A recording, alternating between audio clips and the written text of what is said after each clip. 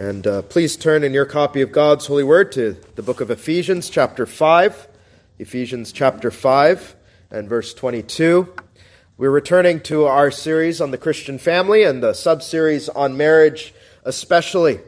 And last time, it's been a couple of months since we were in the series due to various sermons that had to be preached in the intervening time. But last time we saw that the husband was to love his wife as Christ loves his church. And our theme was loving leadership, how we love men, husbands, love their wives and lead them even as Christ does his church. And today we're going to find an application of his loving leadership, which is exercised by him being a provider for her. He is the provider of his wife. And so with that then, to introduce where we're at, I'm going to consider verses 22 through 29 particularly, but we will read the entirety of the chapter from Ephesians 5, verse 22 to the end. Let's give our attention again to the reading of God's holy word. These are his words. They are not the words of mere men. Wives, submit yourselves unto your own husbands as unto the Lord. For the husband is the head of the wife, even as Christ is the head of the church, and he is the Savior of the body. Therefore, as the church is subject unto Christ, so let the wives be to their own husbands in everything. Husbands, love your wives, even as Christ also loved the church and gave himself for it, that he might sanctify and cleanse it with the washing of water by the word, that he might present it to himself a glorious church, not having spot or wrinkle or any such thing, but that it should be holy and without blemish. So ought men to love their wives as their own bodies. He that loveth his wife loveth himself. For no man ever yet hateth his own flesh, but nourisheth and cherisheth it, even as the Lord the church. For we are members of his body, of his flesh, and of his bones. For this cause shall a man leave his father and mother, and shall be joined unto his wife, and they two shall be one flesh. This is a great mystery, but I speak concerning Christ and the church. Nevertheless, let every one of you in particular so love his wife even as himself, and the wife see that she reverence her husband. And so far the reading of God's word. Let's pray for his blessing on the preaching. Our Father and our God, words of mere men cannot capture how greatly Christ loves and provides for us, his bride. And so we pray that you would work in the Spirit, through your Spirit, that the Holy Spirit would work in the preaching of God's holy word, that something would be communicated to us tonight of the love Christ has for his bride, and that men would love their wives in some sense like Christ has loved his own bride, providing all things necessary for us. We pray that men would see the great calling to provide for their own wives, and that young men would be preparing to do so. And the only way that can happen, Father, is if you would bless the word. Cause your minister to preach faithfully. Have him preach even what might be painful for the flesh to hear. But may that pain be the pain that Christ, our mediatorial King, we heard of this morning, would send forth by the rod of his power, that we would be made willing to conform ourselves to the very mind of God. Bless your people now with open hearts. Make them willing in the preaching of the word. And so, Father, we pray that you would let me speak, not in the words which man's wisdom teacheth, but which the Holy Ghost teacheth. And we ask this for Jesus' sake. Amen. Well, our society has been corrupted with many disorders in the roles of husbands and wives today. And one place disorder has certainly crept in is in the concept that the husband is ordinarily to be the breadwinner in the home, that they are to be the primary provider for their wife and children. And since this disorder has come in where men no longer see this, what has happened? Well, with women working full-time jobs, the wife has absolutely no time to be a mother. Children are often raised by strangers. The home is often disordered and unkempt. And husbands, right, let's not think on just the wives. Husbands have become far more irresponsible and far more childish than ever before. And if that is physical provision, what of spiritual provision, which you see here in this text as well? Spiritually, churches no longer teach that a husband is responsible for spiritual leadership in the home. That he is to be the spiritual provider of the home, not just a physical provider. And so we find today in the churches of God disorder both spiritually and physically in Christian homes. And things are rather falling apart in households throughout the church. But if men would, out of a Christ-like love in this chapter, see that they are to be the primary provider for the home of everything that the home needs, physically and spiritually, especially showing forth Christ to their family, then our homes would be well ordered, and the blessing of God would be received, and Christ would be glorified in our midst. Our homes would have that picture of Psalm 128 that we've thought on long, that there would be the blessing of the fear of God in the home, and it would be well ordered. And so with that, to just sort of set the theme before you, our theme is the husband as Christ-like provider. The husband as Christ-like provider. And we'll consider that under three heads. First is to start with Christ as his wife's provider. Second is to see a husband's need to provide for a wife's body. And third, to see the husband's need to provide for his wife's soul. First, Christ as his wife's provider. Now, as a review, the thrust of this text and the glory of it really is on Christ's love for his own bride, which is the church. That's what makes this such a beautiful text, isn't it? Not so much that this is a text about our earthly marriages. That's secondary. It's here, certainly. That's why we're preaching on it. But first and foremost, it's to have us revel in the love of Christ for his bride. And so when it comes to our own marriage, we can only think on them in view of how greatly Christ loves his church. Then only can we understand the duties of husbands towards their wives. And as we think on the church's response to God's or Christ's love, we understand the church's duty to submit and adore her husband, her heavenly husband. Only then can women understand the duties of being a wife to their own earthly husband. And when we understand the mystery that Christ and his church are made one, then we understand something of the lifelong companionship between husband and wife. You see, it all starts with Christ and his church. And so our primary verse for this theme that is set before us is in verse 23, that the husband is the head of the wife, even as Christ is the head of the church. Okay, we have that very good. But here, look at the analog then must translate to this. And he is the Savior of the body. He is the Savior of the body. What does it mean that Christ is the Savior of his wife, the church? And you can think of it narrowly, and I don't want you to think of it narrowly, especially in view of the theme this morning in Psalm 110.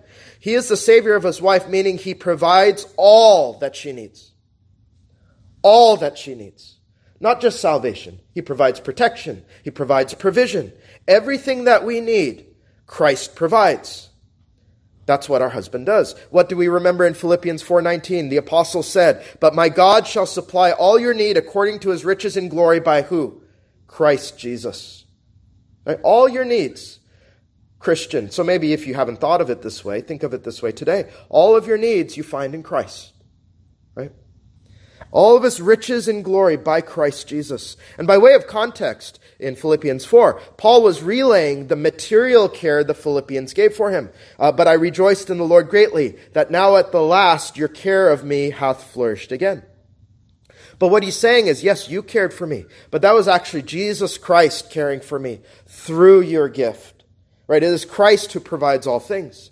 And so what you need to remember, and I'm prone to forget, and I counsel many in the church who are prone to forget this, that whatever you need, whether it is for soul or body, it is coming to you through Jesus Christ. Right? But you need to take the next step relationally, which we often don't. It comes from Jesus Christ, your heavenly husband. Your husband who is wed to you. Think of it this way then. Where does your daily bread come from? Your husband's riches. Where does your salvation come from? Your husband's blood. Where does your inheritance come from? Your husband's death. Where does your sanctification come from? Your husband's washing you with the water of the word, verse 26. Where does your comfort come from? Your husband drawing you near He provides all things necessary for soul and body for his bride. If you would remember, and you would recall this always, you would never fret. You would never be anxious, right? You would always be content. The one who is wed to me is caring for me. When your job or your goods come and go, you would say, my heavenly husband will provide for me. He will always provide for me. Is that not the reason the apostle says to be content? Let your conversation or conduct be without covetousness. Why? Why? And be content with such things as ye have. Why? For he hath said, I will never leave thee nor forsake thee. So that we may boldly say, the Lord is my helper, and I will not fear what man shall do unto me. My heavenly husband is my helper, and he will care for me. Why should I fear? When you look at the wedding relationship, that is how you are to relate to Christ. You know, and as I alluded to, I've had to counsel many this way. I've counseled my own soul this way. It is not, remove the thought that your provision comes from your job. It comes from Christ, who uses your job. The job may come and the job may go, and if you've been employed for any length of time, you've seen this likely. But has Christ not always cared for you? Because you see, the job is his provision to you. Your job doesn't provide. Christ provides through the work. Jobs, employers, they may come and go, but your husband has made wedding vows, so to speak, to care for you. And that's where you find your provision. Remove the thought then, take the next step, that your protection comes from your nation's military. It comes from Christ. He may use the military to protect you, but if it comes and it goes, Christ has made an unbreakable covenant, a wedding vow to be your shield and your fortress. And even if he sends death to you to fetch you in a war, what is he doing? He is using that war to bring you to the eternal home he is prepared to dwell with you. In all ways, he cares for you. You are to keep your eyes on your husband, heavenly husband. He is the perfect provider. And that's why this theme, even in marriage, has deep application to all of Christ's people. Not just the married people here. If you are single, if you're a wife, if you're a husband, if you're a child, if you are divorced, if you are widowed, you have a heavenly husband. You have a heavenly husband who will provide for all your needs. Maybe not all that you want, right, in the flesh, which is our struggle with contentment. But he gives you all that you need. All that is best for you, he will give you. And most of all, has he not given himself to you? Absolutely. Well, that understanding of Christ as our Savior, being also our provider for all things body and soul, we read, husbands must love their wives as Christ loved his church, or loves his church. Husbands then, you have to note this, are little s saviors to their wife. They're little s saviors. They can't save them from their sins. No man can do that. Only Christ can. But instead, they are to model Christ's provision, his love and care, by providing for them and not neglecting them. Christ never neglects any of his people. And husbands are to provide, and they are not to neglect their wife. Whatever that they need, the husband is to be almost preemptive and look after their needs as Christ was for us. So with that foundation laid, let us consider how a husband is to provide. And the first thing we will look at, our next heading, is his provision for his wife's body. Verses 28 and 29. So ought men to love their wives as what? Their own bodies. He that loveth his wife loveth himself. For no man ever yet hated his own flesh, but nourisheth and cherisheth it, even as the Lord the church. So the imperative here is husbands are to provide for their wives bodily needs, not just bodily, that'll be the next heading, spiritual as well, but they are to provide no less than for their wives bodily needs out of love. They are to tend to their wives' own body as if, what the apostle says, as if it were their own flesh, right? You can think primarily on things necessary for the body, food, housing, and clothing in this way. It is the husband's God-given responsibility to provide such things. To think on, right? And husbands, what a convicting thing this is. You are to think on their needs as you think on your own body's needs. That's what the verse says. You are to think on them. What does my wife need? What does she need for her body? What does she need for her nourishment? What does she need for her covering and clothing, and so on and so forth? I am to think just as much, and maybe some of us maybe don't think enough of our own provision men, but we are to think of them as we are to think of ourselves. Consider how important this matter is to God. But if any provide not for his own, and especially for those of his own house, he hath denied the faith and is worse than an infidel. 1 Timothy 5:8. Men, if you don't provide for your family, the Bible says you have denied the faith. And you are not an infidel. You are worse than an infidel. That's how seriously the Lord takes this matter. Now, why is it that you are worse than an infidel? It is because even nature itself teaches that men are to care for their wives and children. You don't even need the word of God to know it. My father, who was a heathen, took great care of my mother. Nature itself teaches this. You will find it in all the poetry of all the cultures on the earth. Men are to care for their wives. So how much worse it is when a Christian man, touched by the grace and love of God, knowing the scripture that teaches these things, refuses to provide for his own household. Worse than an infidel.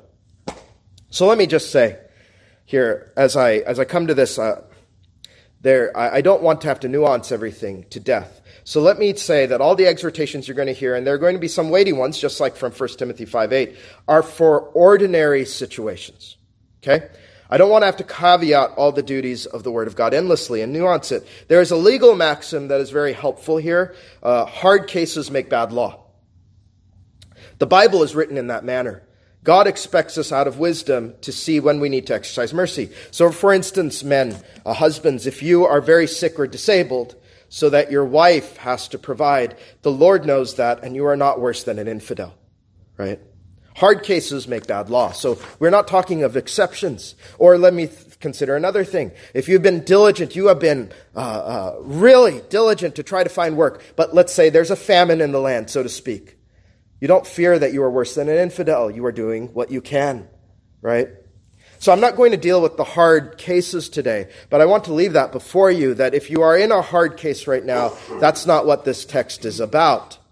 The preaching comes in the manner for ordinary circumstances. So I'll leave that there before you. Also, I do recognize as another matter, and this has been grieving me a lot as I even consider of my own young men in my family. Many believers today have grown up having been unbelievers, or maybe had made really poor decisions in immaturity in their youth, and they're suffering for it now, for being slack in times past, and they are receiving some perhaps chastisement or consequences for it, very difficult things. For men like you need to seek the Lord's help, and you need to be very diligent and work very hard to get yourself a career or do whatever it needs to be a provider for your family. Whatever it takes short of sin, you are to do to push yourself to reverse the errors of your youth. Now, this is what, and I think in the Reformed world, I want to deal with this real quickly. We have a caricature of what a man is. My mental fortitude and hard work and diligence are the defining characteristics in many ways of a man. My dad he told me many times, that he came to this country with 10 British pounds in his pocket. And he worked very hard to provide for his wife and family. And so what I'm noting is that in our current society, as it is, men are not really men anymore, by and large. They've become children well into adulthood. Or they have a caricature, and this kind of speaks to the Reformed world, that what is being a man? You think of some popular men online. Well, they basically say, if you grow a beard and you drink some whiskey, then you're a man. My dad had no beard, and he never drank, and he was a man, and he cared and provided for his family. Being a man requires mental fortitude and perseverance. That is what Jesus is like. And that is a man, boys. Isaiah 57, For the Lord God will help me, therefore shall I not be confounded. Here's what our Lord said. Therefore have I set my face like a flint, and I know that I shall not be ashamed. That's what manhood is like. There are, and I don't mean to be crude in this, there are a lot of effeminate men who hide behind beards and booze. A lot of effeminate men hide behind beards and booze. So be a man and have fortitude to provide. Seek God's grace in doing so. And if you have suffered for bad decisions, there is forgiveness for your past mistakes. Christ, he is rich in mercy. He is very gracious, but resolve by the grace of God to reverse them and be diligent by his help. So that out of the way with some difficult situations that many men are dealing with, let us consider now the man's duty to provide. Husbands, as I said in the introduction, you are called to be the breadwinner. You must see yourself in that light. In our society, it has become all too common for men to say and believe that their wife, and here's the word, must help provide as well. Right? I was reading some statistics. Almost 60% of couples today are dual income. Now, it was in the 1960s that for the first time over 50% of households were dual income. Before that, it was utterly normative for the man to usually be the sole provider of the home. So let's ask, why is it, to correct these things, that men are no longer providers? There are a few drivers of this, and I think the first has to be feminism. You know, what has feminism taught our young ladies? That if they really had value, they would not labor in the home. Right? That's a feminist dogma, as it were. To have value, you should not and must not, in fact, labor in the home. But instead, you must labor for another employer. To spend your years outside of the home. And it's not just, and that would be bad enough if women were the only ones who bought this. Men have as well. Men have as well. So that young men are deceived into believing that if their wife labors in the home, they feel almost a kind of guilt for it. And they start to say, maybe I'm oppressing my wife. Maybe I'm suppressing her gifts. That's feminism. I will revisit this when I get to the duties of wives in a different sermon. And I just want to put this here again. Just to put this here, there is no blanket prohibition against women helping with household income. I just want to be clear on that. As long as she does not neglect her domestic duties. I'll speak of that in another sermon. So don't take it that way. Again, take this as normative things and not all the cases that we could talk about. But ladies, let me say, to reverse feminism, your worth is not tied to a career. Your worth is in no way tied to having a career. And I think you're seeing, and God has done this graciously, he is showing the world that feminism is empty and hollow more and more. You know, now that we've had a couple of generations of women who've kind of grown under that lie that they must have a career to be fulfilled, so many, just go and read the number of articles, or maybe you have friends who have told you this. So many women regret buying into that lie at the end of their years. Childless, husbandless, and they realize there's no one there to care for them in their old age. They haven't shared life's joys and pleasures with a man. They see that the employer that they slaved for will never, ever be at the graveside. But what of the godly woman who labored for home and husband? Many of them have a godly heritage, and they are blessed to see their children's children. And what do we read in Proverbs 31? Her children arise up and call her blessed, her husband also, and he praiseth her. What career is worth that? See where true joy is found, in your hearth and home. But the point is this, that the man must resolve that he will be the provider of their home, in order that his wife will be able to tend to home and children, and not feel the pressure of having to provide because of his negligence, which is where this usually begins. And so that's the second driver, sheer negligence on the part of men. Many men do not prepare for marriage. They don't grow up to provide for a wife. And many men are shameful in this, and you read about this, and you hear about this, and sometimes even in the church. They will shamefully find a woman who will take on the role of providing.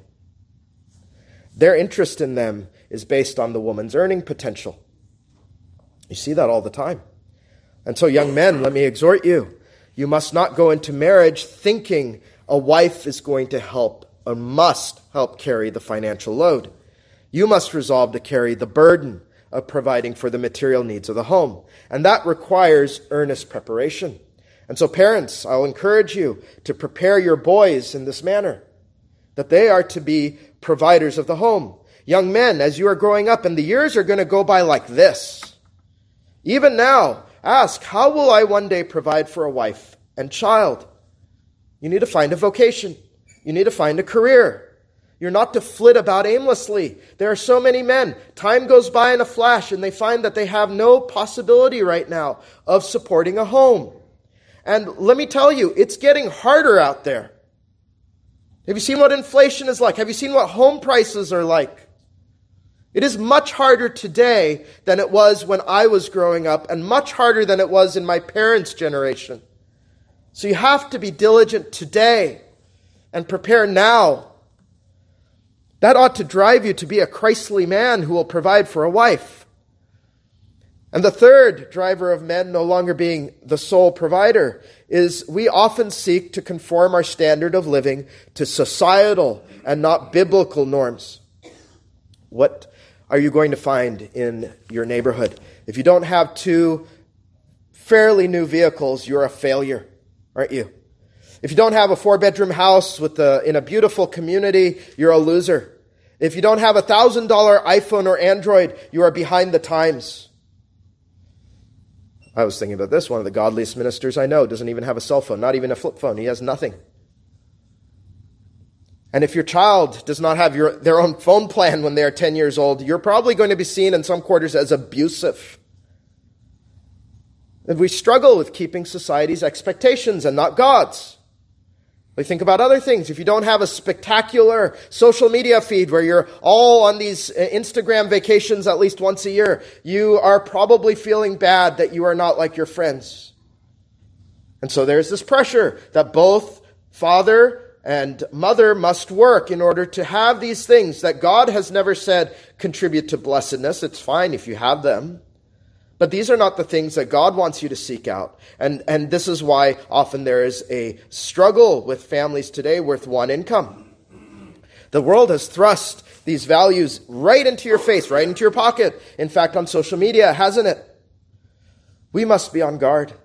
And we must say what the Bible says to say. If we have food and covering, then will we be content. Learn contentment early in your marriage, friends. You will not chase what the world chases, and you will find joy and contentment in God's ways instead of the depression. Have you seen? There are studies after study that more and more young people are depressed in the social media age. Why? Everybody else's life looks so glamorous and wonderful, and it's not. But now they're putting these expectations on ourselves that God says do not have expectations for. Know me and be content. Which again, I want to say this.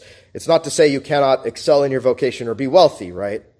But contentment will cause you to order your life with the proper priorities. And with over half of families having 2 incomes, you must never compare yourself, if you are a single income household, to their standard of living. There are intangibles, beloved, you cannot find on social media that cannot be quantified in a news feed that you will be blessed with if you simply do what God says. Strain and stress in the marriage will be reduced. Children will not be raised by strangers. They'll be raised by their parents who love them and care for them, care to discipline them, as well as care to hug them and nurture them, and so on. We'll deal with some of that in other sermons on the family. Those things you are not going to find on your news feed. And they're worth more than a vacation in the Bahamas or a 5-star restaurant that you were able to go to because husband and wife both had well-paying jobs. Well, men, as leader of your home, with all that as your duty is to provide for your wife, you need to consider then all that your wife needs. And as you have heard in this text, you are to consider her needs even over your own. Is that not what Jesus Christ did? To sacrifice what you would love to do and what you would love to have yourself to make sure that your wife is cared for. All of us, men and women both, are selfish at heart. Our lusts are defined by the horse leech's two daughters, give and give. And we need to put that away. And the particular temptation now as you think of, okay, maybe you are the breadwinner man. The temptation of a breadwinner is this: I deserve to spend on myself. After all, I make all the money. Right? That's not what Christ is calling us to as men. Right? One of the great snares, I've already mentioned this, is men are still often children today. You know, I read recently that the greatest purchasers of new toys now are adults. And I'd wager they are adult men. Adult men.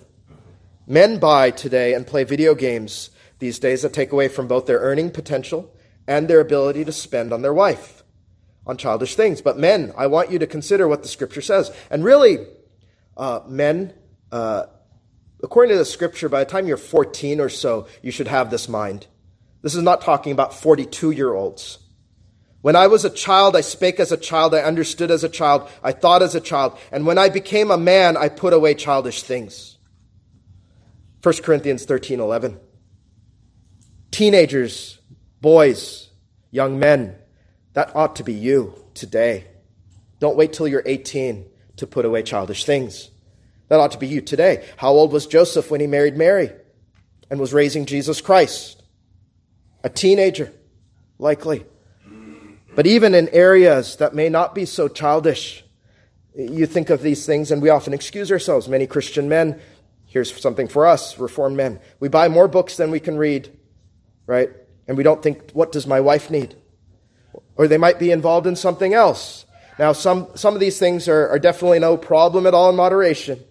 But think of it, men, if your wife is struggling to buy groceries for the family, or she is in old clothes while you wear the latest fashions and have the latest gizmos and gadgets and a pile of books you're not reading, you need to repent of that and care for your wife. Your wife's needs, as I have said, are constantly to be on your mind, men. You are to care for her as your own flesh. What are the words? Nourish and cherish her. Nourish and cherish her. Do you? Do you have a care for her in this way? You must. And if not, today must be the day of repentance for you. And you must care for her that way. Now, another area of physical provision is that men are called to be the protectors of their wife. You know, our husband, Jesus Christ, he protects us from the flesh, the world, and the devil. And husbands are called to be the protector of their wife. You remember when King Ahasuerus thought Esther was going to be molested by Haman. He dealt with Haman immediately, didn't he? Esther 7:7-8. A man is called to protect his wife, even willing to give his own life for her. Right? You have to have that mind, that I am willing to give up my life for my wife, to put myself between her and danger, just as Christ did. What did Christ do? You see it so often in the Gospels. Whenever his disciples, right, sometimes his disciples are being chastised by the Pharisees, and here comes Jesus. They don't even have to open their mouth, and here he comes to insert himself between the danger and his disciples. And most especially how he stood between you and the wrath of God on the cross. Believer, husbands, love your wives even as Christ also loved the church and what? Gave himself for it. Men, you must be prepared to defend your wife, even to sacrifice yourself. And here's something even less popular today. You are to also have a watchful eye over your wife. The world really hates this idea. You know, if there are places that she's going to go or an interaction she's going to have that are potentially dangerous for her life, whether it's her soul or her body, you are to be on the lookout for that and counsel her and help her see that maybe this ought not be a place she should go because of the danger. Feminism has ruined this idea too, but women are vulnerable. You know, the army refuses to see this fact, and you look at all the evils that are happening now because we refuse in this society to see women are more vulnerable than men, both spiritually and physically. You are to protect them. And you are to help teach them to defend themselves as well when you are not around. They're not some hapless lady who has to shriek and cry and faint. Teach them to defend themselves when you are not around. That's your duty. And I know, ladies, this might sound incredibly condescending to modern sensibilities, but your husband is called and charged by God to look after you and make sure you are not in any harm. And I also recognize this too. So take this for, as I say it, it's also possible for a man to be overbearing, right? Or controlling. And if he is, wives, speak to him. And if you cannot resolve the issue, maybe go to another godly older couple to speak together, or come to your elders. We're happy to speak to you if you feel this is the case. Because men can go overboard and be overbearing. And that goes for all the doctrines that we're expounding tonight.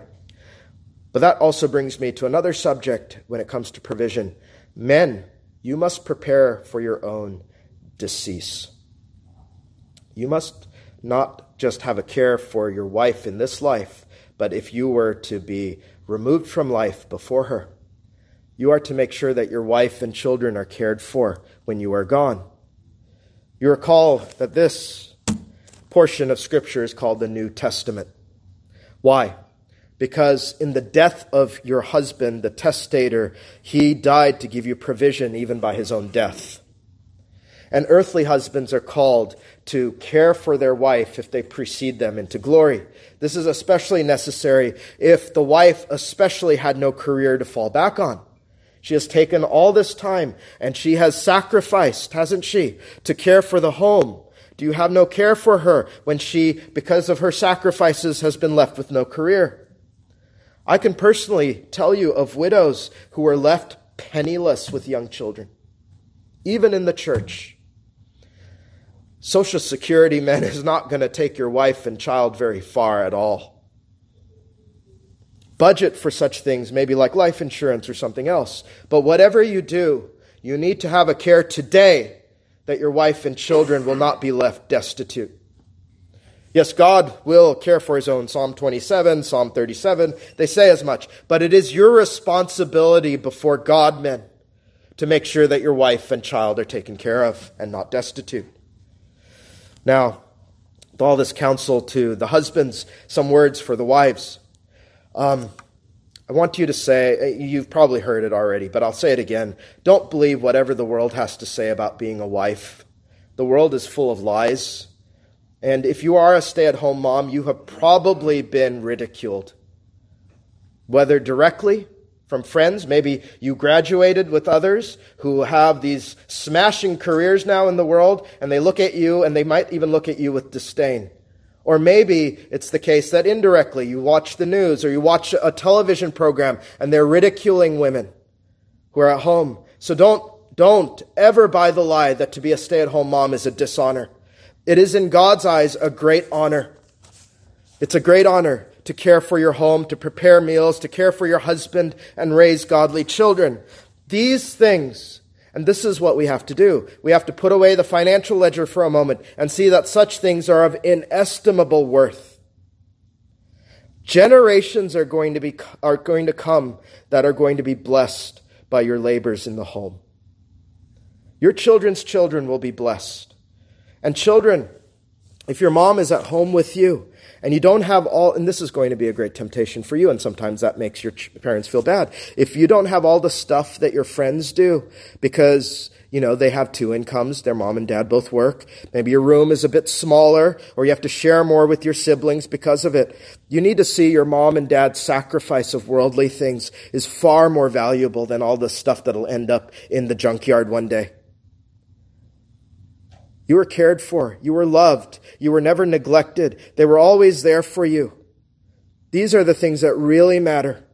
These are the things that really matter in your life. Not whether you have the latest toy fad for today or the video game that's popular for a season and then suddenly you're buying PlayStation 6 now and you've forgotten all about number 5. But your mom was there all the time. What is that worth? And bless your dad, too, for working to provide a mom there who is loving you all the day long, to provide a place of safety for soul and body both. Love like that is worth far more than anything the world can give you. And wives, grow in godly contentment too. If the husbands have to, you must too. Don't pressure your husband to provide what is unnecessary to have a certain kind of lifestyle. Be content. If it's a single income home, he probably already has feeling great pressures in our society to provide for all that you need. And also cultivate the grace of gratitude for your husband if he is a breadwinner. Many women are plagued with ingratitude for their husbands. Sometimes they don't see their husband's hard work, that he is strained and stressed at work, and they never thank him for his work. He's always thinking, well, this is where our income is, and I must do a really good job in order to provide for both wife and child. But thank the Lord instead for a man who is committed to providing for you. Just as many men do not praise God, we talked about this in the first sermon on marriage. They don't praise God for bringing them a woman. Many women do not praise God for the man he has joined them to. But a wife who cultivates gratitude and puts aside covetousness will do well as a wife. And of course that applies to all of us as Christ's bride, does it not? Well, anyhow, the other thing I would say, going back to the men, right? He who has found a wife has found favor with God and has found a good thing. And so what you have to do is remember that this woman is God's gift to you. And it is favor to you. And you must steward her as a great gift from God. And so our last heading will be provision for a wife's soul. Now, if the heathen should understand all those things that I have just said, the greatest difference is found where? Between the Christian husband and the unbelieving husband. The greatest difference is actually that the Christian man provides for his wife's spiritual welfare. There are unbelievers, after all, who provide for material needs. And infidels can do such and such. But Christ was supremely concerned with our spiritual welfare, and husbands must too of their wives. Verses 26 and 27, we read of Christ, that he might sanctify and cleanse it with the washing of water by the word, that he might present it to himself a glorious church, not having spot or wrinkle or any such thing, but that it should be holy and without blemish. Christ washed us with his own blood to care for our souls that were perishing. That washing is outwardly signified by the waters of baptism. And where do we go to find out what the waters of baptism and what the blood signify? We go to the Word of God, don't we? By grace are ye saved through faith, and faith comes by hearing, and hearing the Word. Jesus washes you by leading you to his Word. He gave you faith in believing in his blood, to receive his righteousness, to see him as the Savior of the world, even your own Savior. That's what the head, the husband of his church does. And what the husband must not do is function as Christ in that way. He is not his wife's personal priest, but he is meant to lead his wife to Christ, even as you think of here, ministers, right, and elders. We are to lead the congregation to Christ. We are not priests, but we lead men, women, and children as under-shepherds. And so the man is a kind of under-shepherd of the home, and he must take this responsibility seriously. Too many Christian women wear the spiritual pants in the home. Far too many. And this causes all kinds of problems. And I have seen all kinds of problems, even before I was a minister and I was in the church, seeing women take on the role of men in the home, and the men are completely negligent in this area, and it causes all kinds of turmoil, resentment, and difficulties in the marriage. Now, let me just say this, though, again, hard cases and so on. If your husband won't lead your children to Christ and won't lead you to Christ, better you take lead in that, women, and teach your children. That's his shame and his folly to not do it. But godly men, while they are happy that their wife does teach their children of Christ, they are to remain the spiritual head of the home in leading the home in total. But where will this begin, men? You are to be a man of the word. You are to be a man of the word. In other words, you're not to outsource your spiritual leadership and say, well, you know what? We go to church for a couple hours on the Lord's Day. The pastor will take care of all the spiritual needs, and I'll just get back to the games and the Netflix. You are meant to be men of the word. Men of the word. How can you wash your wife with the word if you are ignorant of it? If you cannot answer her questions and lead her to all truth? You are to be equipped to personally edify your wife through catechism, through study, through going through the Bible, front to back, back and forth. You know, I've marveled at this. There are many men who will rightly point out, and quite violently point out, and they're right in this, that women must not be teachers in the church, right? They'll use 1 Corinthians 14:35 as proof of it, which it is. But I think far too few of these men have thought of their own obligations in that verse. Listen to what it says. And if they, wives, will learn anything, let them ask their husbands at home, for it is a shame for women to speak in the church.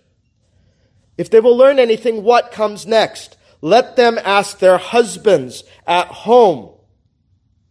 Have you ever thought on the obligation that puts on you men to be teachers to your wives? You are to be receptive to her questions that are spiritual and then lead her to the truth of God's word. Just as you must gain skill to provide for your wife and children materially, you must do the same spiritually. And this is what separates Christian men from Christian boys. It's not the beard, the gun, the whiskey that makes you a man. This makes you a man. And when it comes to your own learning, lead her, men, as you learn. Often in churches like ours, we find that men have studied doctrines for years. Maybe it's things like the Sabbath, or it's worship practices, or infant baptism. And then they suddenly come one day like Moses from the mountaintop and tell their wife, well, this is what we must do now.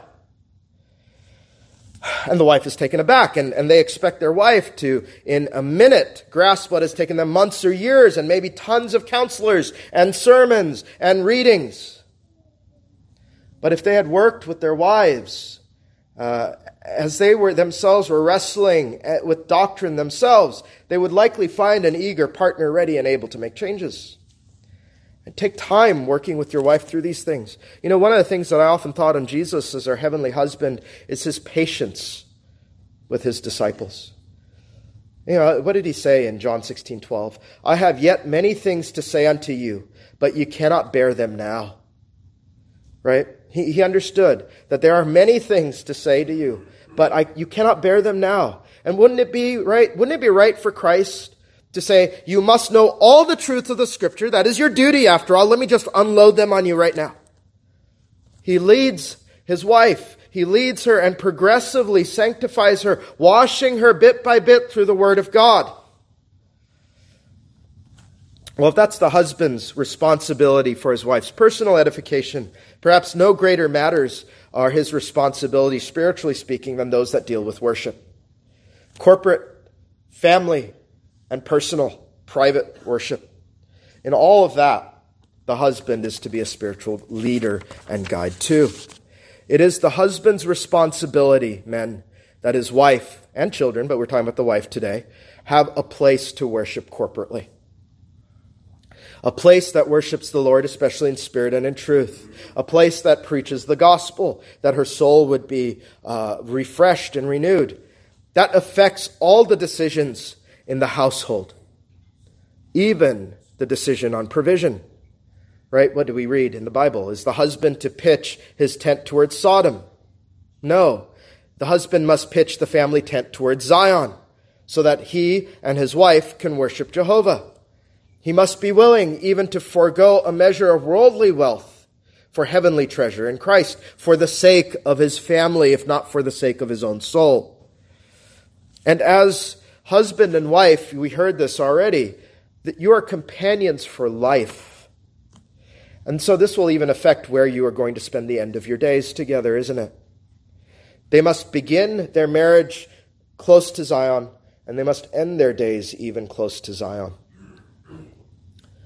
Men, your family, in case you couldn't parse all that out, I'll just be blunt. Your family must have a solid, orthodox, Bible-believing church where you can hear the gospel and worship the Lord according to his word. Will you say, men, for a day in thy courts is better than 1,000. I had rather be a doorkeeper in the house of my God than to dwell in the tents of wickedness. And that's your whole household, not just your own personal pup tent, so to speak. but your own whole household. So many men will abandon the house of God for the tents of wickedness. But what does Jesus say to such men? Remember Lot's wife. Note, when 1 Corinthians 14, as I spoke of it earlier, spoke of personally edifying your wife, the assumption is what? That the two of you are in church. Let her not speak in the church. You two are assumed. It's your bare obligation to be in church. Personal and family worship are no substitute for corporate worship. Think of it this way. The church will be the birthplace of spiritual children. The church is the place of the richest communion with God and his saints. The church is the steward of the mysteries, the oracles of God. And the church's elders are called to look over your own souls. You know, both husband and wife need to know that there are those who are caring for them and their own souls. Your children too. And churches have elders to do that. And the other part of this, and maybe this is less plain, but is something that must be said, is to make sure, husband, that your wife can worship even if she's part of the church. You know, children sometimes come into the family, and men seem almost utterly clueless that their wife cannot worship God. They're wrangling the children all the time, and so you are to have a care and help with the children or rotate these parental duties. You know, a man will find out a way to make sure that both he and his wife are being washed by the word when they come to church. Second, then, men, you are to lead your wife in family worship. Some men won't do it until children come along. And that's wrong. That's wrong. As the spiritual leader of the home, you and your wife are to worship together. And one day the children will leave, and you and your wife are to worship Jehovah together as a family. You are a family. And maybe part of the reason so many marriages break up when the children are gone is because husband and wife have never come together under Christ. We'll soon have a Sabbath school next Lord's Day. Elder Silva will be teaching on family worship. So for time's sake, I'll just leave that here. Third, and here's something where you must tend to your wife, men. Make sure, and this is hard, but it's your responsibility before God. Make sure she has time for her own personal, private devotions and spiritual exercises. If you are to love her as yourself, and you find, and I hope, well, if you don't find any value in it yourself, you got that to repent of today first. But if you find value in your spiritual devotions, the closet, the time with the Lord, you are to love your wife in the same way, to say, whatever I need to do to make sure she has space to get to the closet herself, the secret place, I will make sure. Are there chores you can offload from her? Does she need help? You know, your marriage is going to fall apart if your wife is not close to the Lord. Let me just put it that way, if selfishness will maybe motivate you. If your wife isn't close to the Lord, how will she and you get through life's storms together? So are there chores you can offload? Does she need help? Do you need to scale back on activities? Maybe, like so many families today, you're doing all these things, but not spending time with God. Ensure she can spend time in the Word and in prayer devotionally. A woman needs it just as much as a man. We all need communion with Christ. And lastly, protection goes along with provision, as you heard last time in the last heading. Spiritual as well as physical protection. Protect your wife from heretics, the heterodox, and all those who would seek to snatch her from Christ. What was Adam's great failure in the garden? It was not to lop off the head of the serpent when he opened his slimy mouth and said, "Yea, hath God said," to his wife. But Jesus protected his bride from both Satan and Satan's men like the Pharisees. You do the same. Do not let her dabble in things even her friends might be into if they are contrary to Christ and his word. And women, don't take the feminist ethos in any of this. It is not condescending if your husband cares for your soul. He is called to do that by God. That's an expression of Christ's care and compassion for you. That's what your husband is meant to be. And again, if he is overbearing, talk to another older couple or come talk to your elders.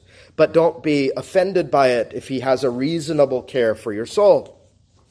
And I would say, women, you are a helpmeet. So if your husband is not, or he is negligent in these things, respectfully open his eyes to these things. Speak to him about them.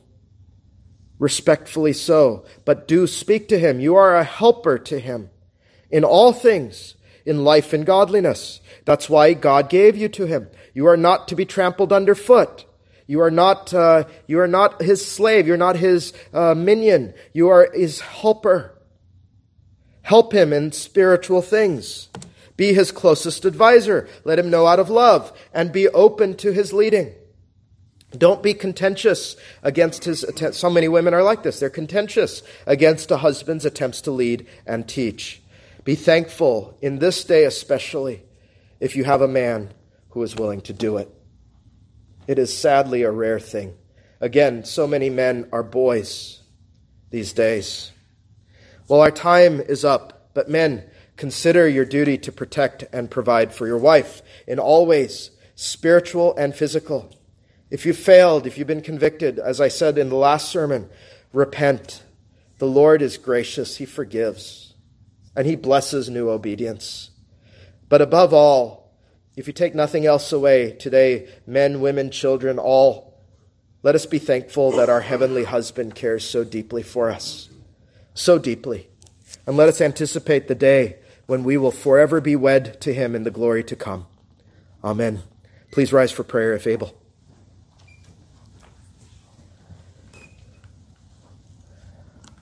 Our gracious God and Father, we are very much in need of counsel from your word. We often go into marriage or prepare for it haphazardly and have never asked, what hath God said in the word? And Father, you know our difficulties. We're in a society of children. As the scripture says, women and children are our leaders. And men are no longer men. Forgive us, Father, but not just forgive us. Make men men, make women women, make children children, but make them all godly in their various vocations. We bless you and praise you for Christ, our heavenly husband. We pray that you would give us his heart towards our own earthly wives, and that wives would have the heart of the church to submit to their husbands, even as their husbands protect them and provide for them. O God, give us a vision out of your word of what marriage ought to be, and help us all be conformed to it. Not that we would foremost have a life of happiness, but that we would have a life that glorifies God for his good design. And we pray that that would have us receive the blessing, that the blessedness of the home that fears God. Would you do this for your people? We ask in Jesus' name. Amen.